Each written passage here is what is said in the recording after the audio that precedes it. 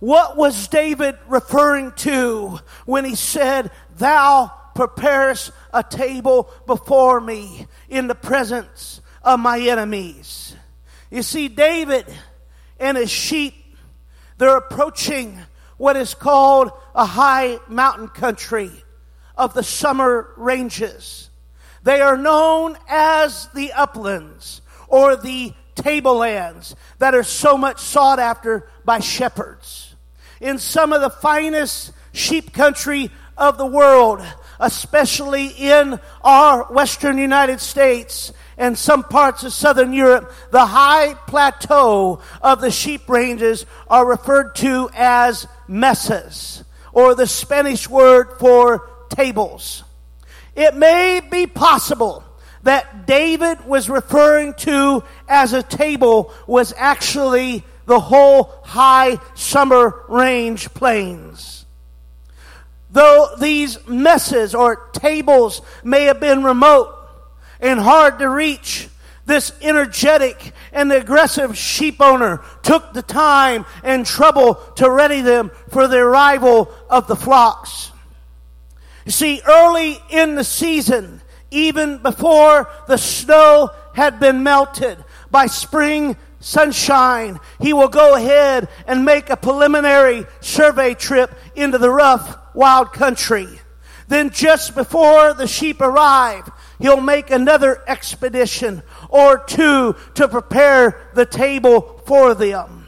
He takes along a supply of salt and minerals to be distributed over the range at strategic spots for the benefit of the sheep during the summer.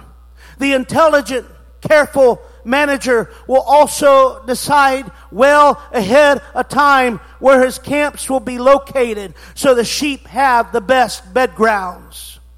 You see, he goes over the range carefully to determine how vigorous the grass and upland vegetation is.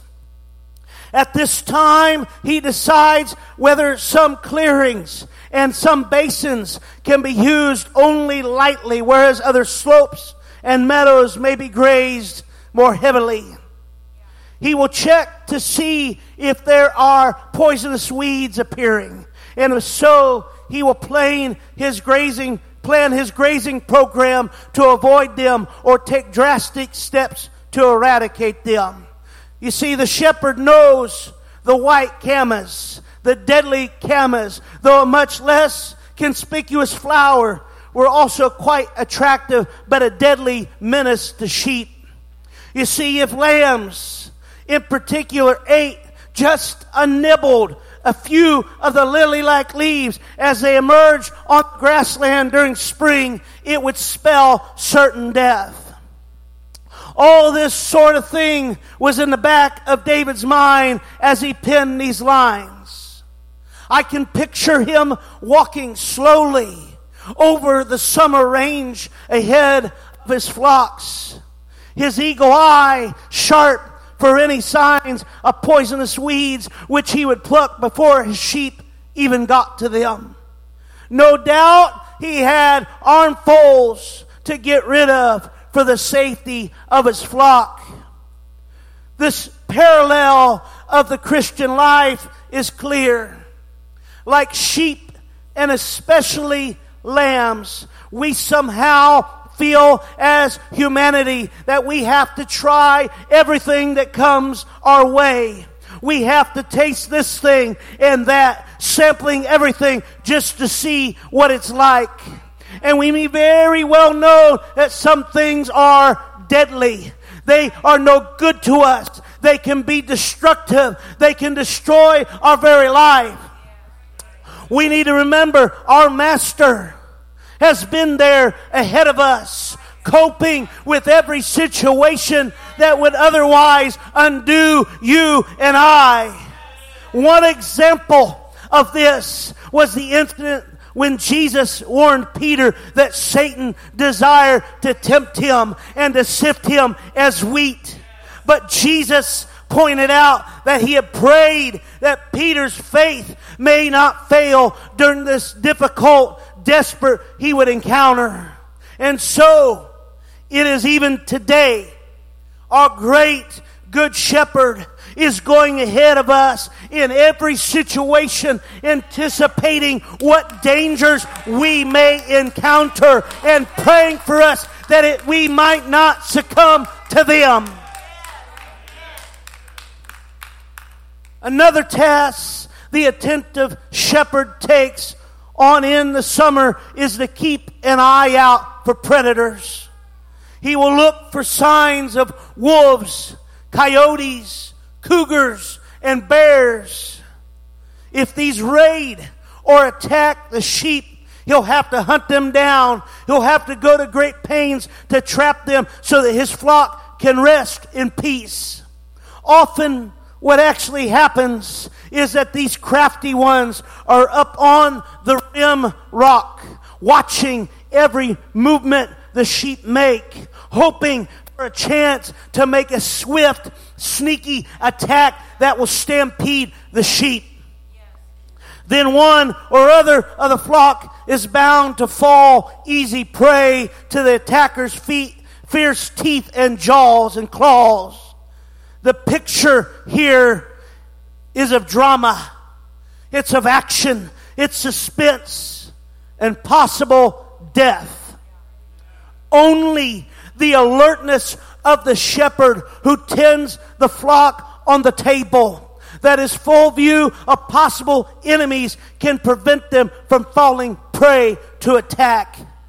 It is only his preparation for such an eventuality that can possibly save the sheep from being slaughtered and panicked by their predators.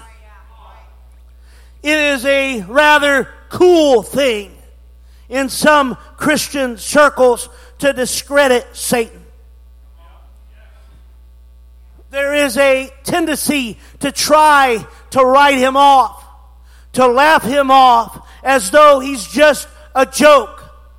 Some deny that such a being as Satan even exists.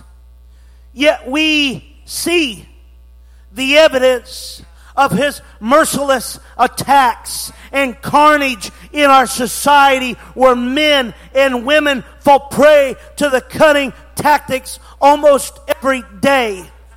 We see lives torn and marred and seared by his assaults, though we may never see him personally.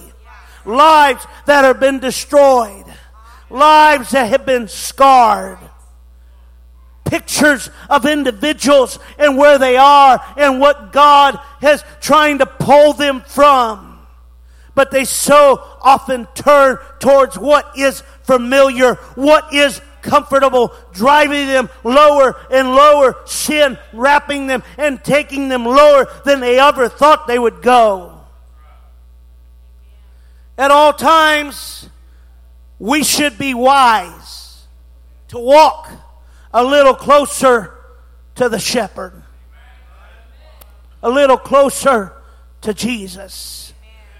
This is one sure place of safety.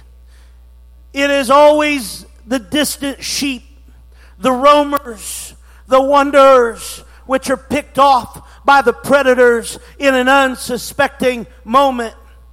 Generally, the attackers are gone before the shepherd is alerted by their cry. But our shepherd wants to anticipate such calamity. He wants our mountaintop experience to be tranquil. He wants it to be clean. He wants it to be pure. He wants to take care of you.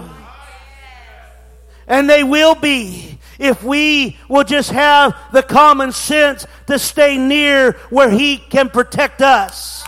I need to be a part of the church. I need to be where the shepherd is. I need to be in the sheepfold. I need to be a part of everything He intends for me in the grassland, at the table. I need to find my place at the table where I read the Word every day. I spend time talking to Him, where we should have Him have opportunity to converse with us by His Spirit as we contemplate His life and work that comes from the shepherd for my life. There is another chore with the shepherd take care of on the tableland. He clears out the water holes, the springs, the drinking places for the fold. He's got to clean out the accumulated debris of leaves, twigs, stones, soil, which may have fallen into the water source during the autumn and winter. He may need to repair small earthen dams he's made to hold back water. He may need to open springs that may have become overgrown with grass, brush, and weeds. It is all his work, his preparation of the table for his own sheep in the summer. Our great shepherd has himself already gone before us in every situation, in every extremity that we may encounter. We are told emphatically that he is as he was tempted in all points like we are. There is not something that you have faced that he has not already faced. There is not a trial or a temptation that has come against mankind that he has already not faced, that he's already taken care of, and he's already been victorious over. We know that he entered fully and completely and very intimately into the life of men upon our planet. He has known our sufferings. He's experienced our sorrows and endured our struggles in this life. He was a man of sorrows, acquainted with grief. And because of this, he understands us. He has totally identified himself with humanity. He is therefore taking great care and compassion for us beyond our ability to grasp. No wonder he makes every possible provision to ensure when we must cope with Satan, sin, or ourselves, the contest will not be one-sided. You don't have to face it alone. He is there ready. He's being empathetic. He comes alongside intimately and says, we're going to do this together. Because we can be sure he's been in the situation before.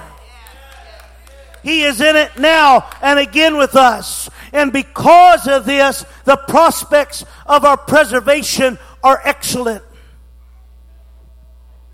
It is this attitude of rest in him, of confidence in his care, of relaxation as we realize his presence in the picture that can make this Christian life one of calm and quiet confidence.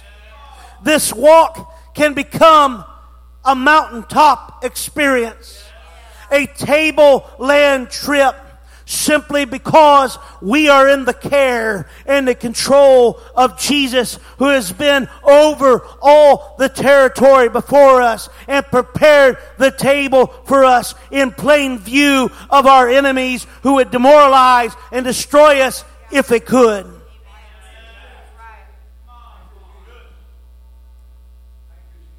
There are valleys and there are mountaintops. This life that you and I live, I don't need to tell you, but it is not a glorious garden of delight all the time. The Good Shepherd isn't just with me on the mountaintop, but he's also with me when I face the difficult valleys of life. It may well become a garden of sorrow, just as our Savior went through the Garden of Gethsemane. You don't have mountaintops without valleys. And even on the mountaintop, there can be some tough experiences. But just because the shepherd has gone ahead and made every possible provision for the safety and welfare of his sheep while they are on the summer range does not mean they will not have problems there. Predators can attack. Poisonous weeds can still grow. Storms and gales can still come swirling up over the peak, and a dozen other hazards can haunt the high country. But in his care and in his concern for us, he still ensures that we still have some gladness where there is sadness, some delightful days as well as dark days, some sunshine as well as shadow. It is not always apparent to us with what tremendous personal cost has been for Christ to prepare the table for his own. When I come to the Lord's table and partake, do I fully appreciate what it cost him to prepare this table for me? It was an act of the greatest and deepest demonstration of true love that this world has ever known. You will never find a greater love than that. For God looked upon our sorrowing, our struggling, our sinning humanity, and was moved with compassion for the contrary, sheep-like creatures that he made. In spite of that tremendous personal cost, it would involve himself to deliver us from our dilemma. He chose deliberately to descend and live amongst us that he might deliver us.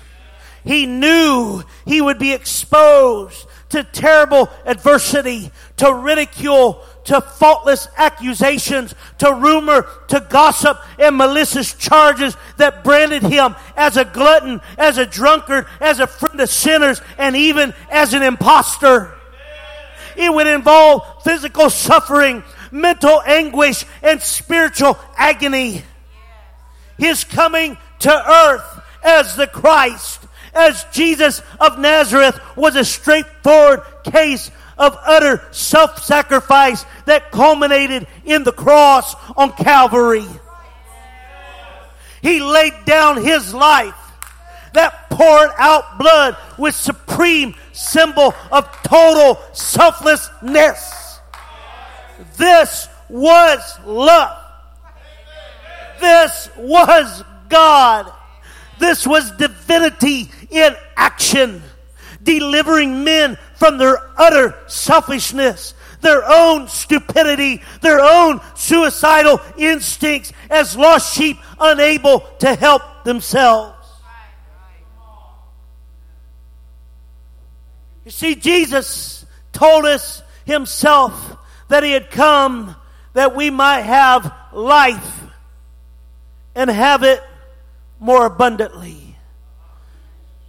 Just as the shepherd is thrilled beyond words to see his sheep thriving on the high, rich summer rains, so my shepherd, everybody say my shepherd, he is immensely pleased when he sees me flourish on the table lands of this noble, lofty life that he has made possible for me.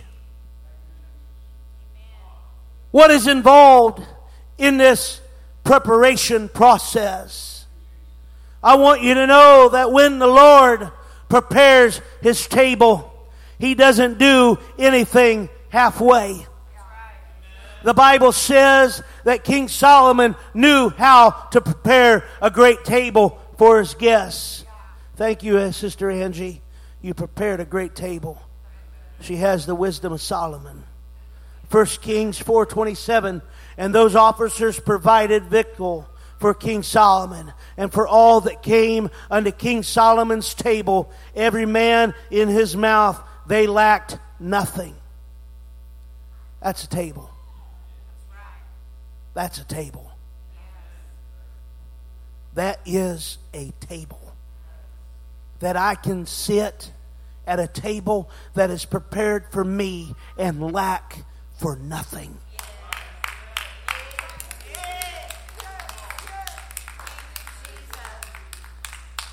But I want you to know, we serve somebody greater than King Solomon.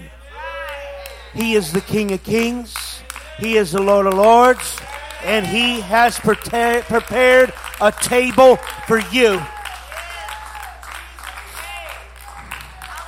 He spends time in the preparation.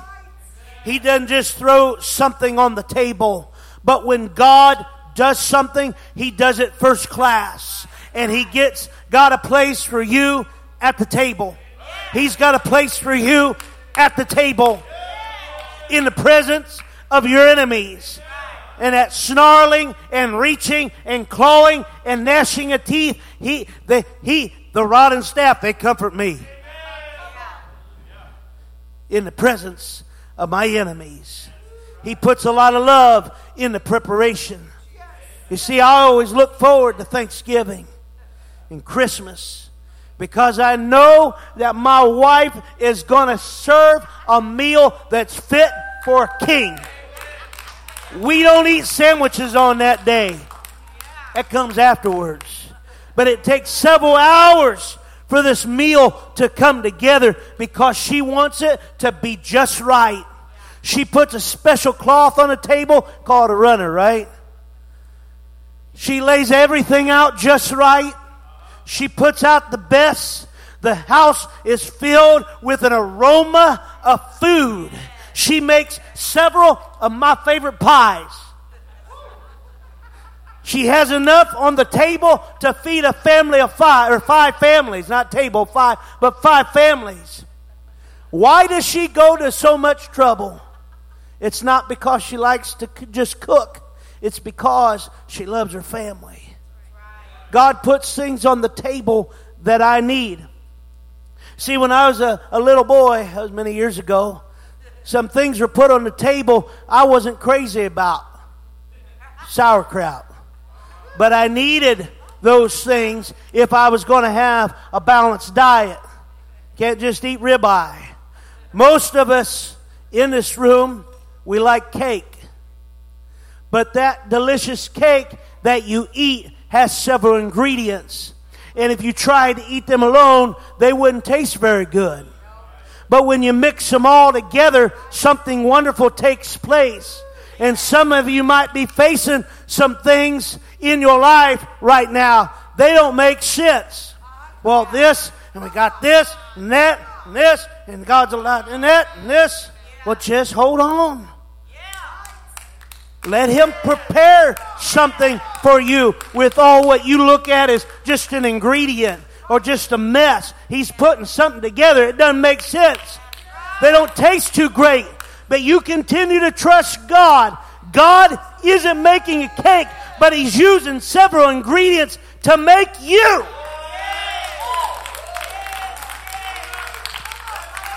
He's making you into somebody. And He's got a place for you at the table. You might not like everything on the table. Romans 8:28, and we know that all things work together for good to those who love God, to those who are called according to His purpose. I got a positive note for you. It doesn't matter what you're going through. Doesn't matter what you're facing. Doesn't matter what you got before your eyes right now. All things. Everybody say all things. All things work together for good to those that love God. I hope you love God. To those who are called according to His purpose. What does this table provide? This table provides nourishment. Jesus knows that if His sheep don't eat properly, that they are going to be sick and they're going to be malnourished. He said in Matthew 4:4, man shall not live by bread alone, but by every word that proceedeth out of the mouth of God. This table provides an opportunity for growth. When my kids lived at home and Sherry placed food on the table, She knew if the kids didn't eat, they wouldn't grow and they wouldn't become strong. If they didn't want to eat, she knew they were sick. 1 Peter 2:2 says, as newborn babes, desire the pure milk of the word, that you may grow thereby. For you to continue to grow in the Lord, you've got to eat from His table. When you stop eating, you stop growing. So I ask you tonight, how is your spiritual appetite? Are you hungry? Come on, are you hungry? Are you hungry for the things of God? Are you digging in for more of God? Are you going back for seconds? Or have you lost your spiritual appetite? You see, when the kids are hungry, they're sick. A table provides a place of fellowship also. If you ain't eating from the table, you're sick. And you better be eating from the table. When we sit around a table, it's more than just a place to eat. But it's a place to fellowship. It's a place where I get to know my family better. We share our hearts around the table. We share our struggles. We spend time together. We talk about serious things. But we also make memories around the table. This table provides a sense of security. Your children don't worry about their meal for the day because they know if Dad is able, that Dad is going to provide something for them to eat. I believe this is what Jesus was saying in Matthew chapter 6 when He told us not to worry about anything. Matthew chapter 6 verse 25. Therefore I say unto you, take no thought for your life, what you shall eat, or what you shall drink, nor yet for your body what you shall put on. Is not the life more than meat, and the body than raiment? You have a Father in heaven that loves you. He is aware of every one of your needs. He loves you more than any earthly parent. He takes care of the birds of the air. He watches the lily blow in the field. He sees the sparrow fall, and He has promised to take care of us. Guess what? Nobody sits at my table unless they're invited. I know the people who sit around my table. There's a sense of security there. The table provides abundance. God doesn't set a skimpy table, but He puts everything on that table that you and I need. He wants you to come to the table on a regular basis. Do you need something from God tonight? Then you come to the table. Whatever you have need of, if you need the Holy Ghost tonight, you come to the table. You need baptism in Jesus' name tonight, you come to the table. You need to repent of sins, you come to the table. It's essential to come to the table on a regular basis and not just when you have a need. They had to gather manna daily. This table provides a place of belonging.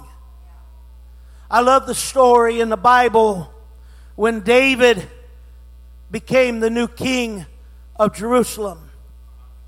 Saul and Jonathan had died on the battlefield, and David asked a question. 2 Samuel 9:1. Is there yet any that is left in the house of Saul, that I might show kindness for Jonathan's sake? Ziba said, Jonathan has a son by the name of Mephibosheth, but he's lame in both feet. He lives in the land of Lodebar.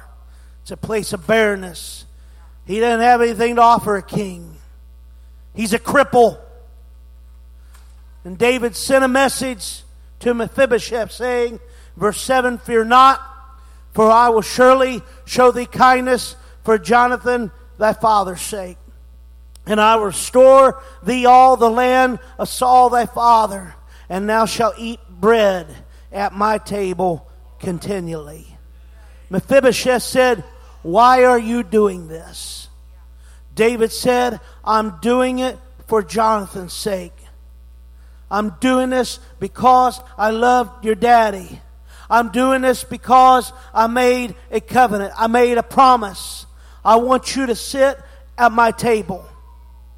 The table provides a place of acceptance. All of Mephibosheth's life, he was a cripple, living in the land of Lodabar. But when the king invited him to the table of grace, you didn't see his crippled feet. He didn't sit at the table because he had something special to offer the king. He sat at the table because of grace. He sat at the table because of invitation. He sat at the table because of acceptance. He didn't do anything to deserve the spot. He sat there because the king called him. Where does God prepare this table? In the presence of my enemies. The sooner we realize that we have an enemy, the better off you and I will be. And I want to tell you tonight that he is no respecter of persons. He hates you with a passion. John 10:10 says, the thief cometh not, but for to steal and to kill and destroy. I am come that you might have life and that you might have it more abundantly. Jesus said the thief is coming. And he's coming to steal. He's coming to kill you. And he's coming to destroy every ounce or sense of godliness in your life that you had ever gained. He wants to destroy your faith. He wants to destroy every single blessing that God has ever given you. 1 Peter 5:8, he said, be sober, be vigilant, because your adversary, the devil, as a roaring lion, walketh about seeking whom he may devour. When I was younger, I used to play a game called hide and seek. The person would cover his eyes, he'd count to 100, and the key to the game was to get to base before he found you. If you were on base, you were safe. I want you to know tonight that when you're at his table, the enemy can't get his hands on you, because it is a place of protection, even in the midst of my enemy. He gets to stand there and see every single blessing. He stands there seeing every bit of everything that God has done in your life. Every bit of financial gain, every bit of spiritual gain, every bit of spiritual success. He gets to stand there as you're partaking at the table and witness what God is doing in your life. He prepares a table in the midst of your enemies, in the presence of your enemies. Psalms 91 verse 1, he that dwelleth in the secret place of the Most High shall abide under the shadow of the Almighty. I will say of the Lord, he is my refuge and my fortress, my God, in him will I trust. Surely, everybody say surely.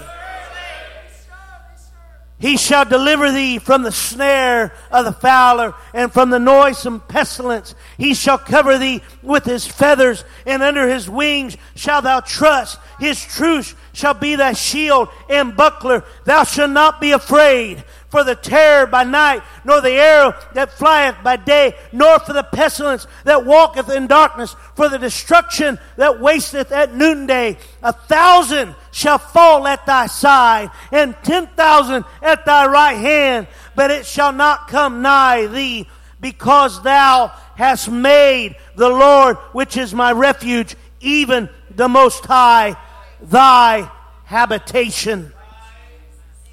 Who is this table prepared for? It's prepared for anyone whosoever will come. John chapter 1 verse 12.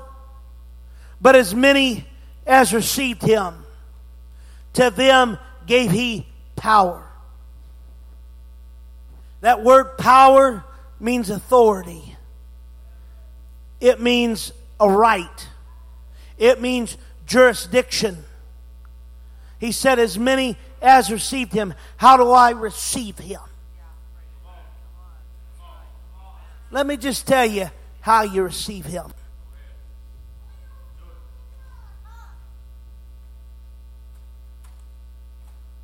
I repent of my sins.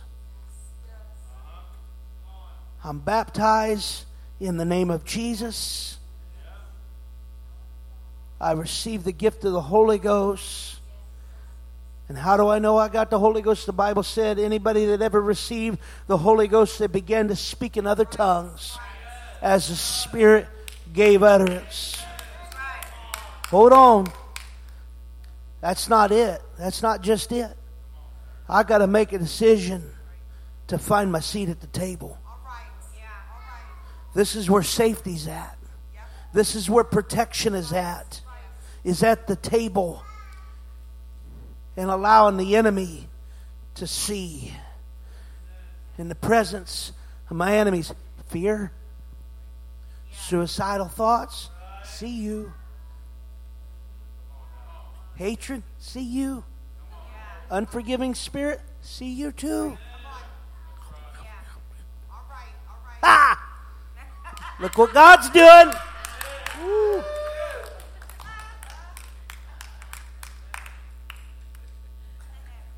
None of that stuff can touch you. As long as you're at the table. Yes, you have to repent of your sins. Yes, you have to be baptized in Jesus' name. Yes, you have to receive the gift of the Holy Ghost. Why? Because that's what the Word of God tells me to do. I have to live a holy life. I got to allow myself to match up with everything this Word says. I got to find my seat at the table.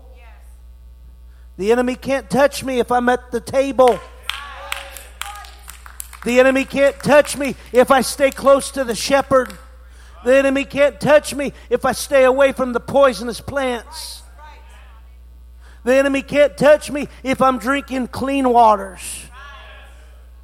But it's when I separate myself from the flock and I begin to wander and I get up from my seat at the table, that it goes from being in the presence of my enemies but allowing the enemy to come against me.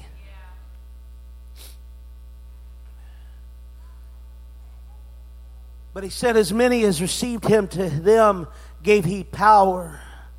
You see, I have a right to become the Son of God. How do I get that right? Staying at the table. Even to them that believe on his name. 2 Peter 3:9. The Lord is not slack concerning his promise. Unfortunately, I haven't kept every promise I've ever given. Why? Because I'm human. I'm finite. As some men count slackness, but is long-suffering to usward, not willing that any should perish, but that all should come to repentance. There's room for you at the table. There's room at the table for you.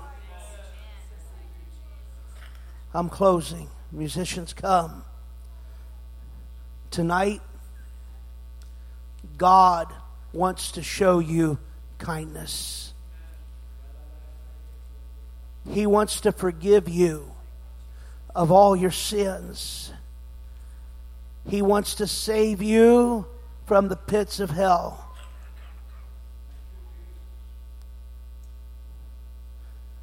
God wants to reconcile you to fellowship with Him at the table. Friend, it is by this wonderful grace of God that you've been invited to sit at the King's table. You see, Mephibosheth had no legal right to sit at the King's table. He had no legal right to come into the presence of the king. But it was grace that placed him there. You and I, we have no legal right to sit at the king's table and have fellowship with him. We have no lawful reason that God should forgive us and restore our sinful soul. But grace puts us there. Let's stand. At the king's table, there's peace. At the king's table, there's joy. At the king's table, there's contentment. At the king's table, there's protection. At the king's table, there's forgiveness. At the king's table tonight, there's healing. At the king's table, there's a future for you. At the king's table, there's hope. This altar's open. At the king's table, there's life. He's calling you. He's reaching for you tonight. He's calling you out of destruction. He's calling you out of barrenness. He's calling you out of fear. He's calling you out of bondage. He's calling you out of poverty. He's calling you out of sin. He's saying, come out of Lodabar, that place of disappointment, out of destruction, out of despondency, out of discouragement, out of bondage, out of hopelessness, out of fear, out of loneliness. Hear me tonight. God is calling you out tonight. Lord is my shepherd. God is calling you out tonight. He's inviting you to come and sit at the table. He's calling you to come and dine. He wants to provide for you all that you'll ever need tonight. Come close to the shepherd. Come close to the shepherd tonight. Don't stay where you're at tonight. There's a place at the table for you. No weapon can harm. There's a place at the table for you. Let it be your protection. Let Him be your healing balm. Come on, let Him embrace you. Oh, why don't you come? Why don't you cry out to Him?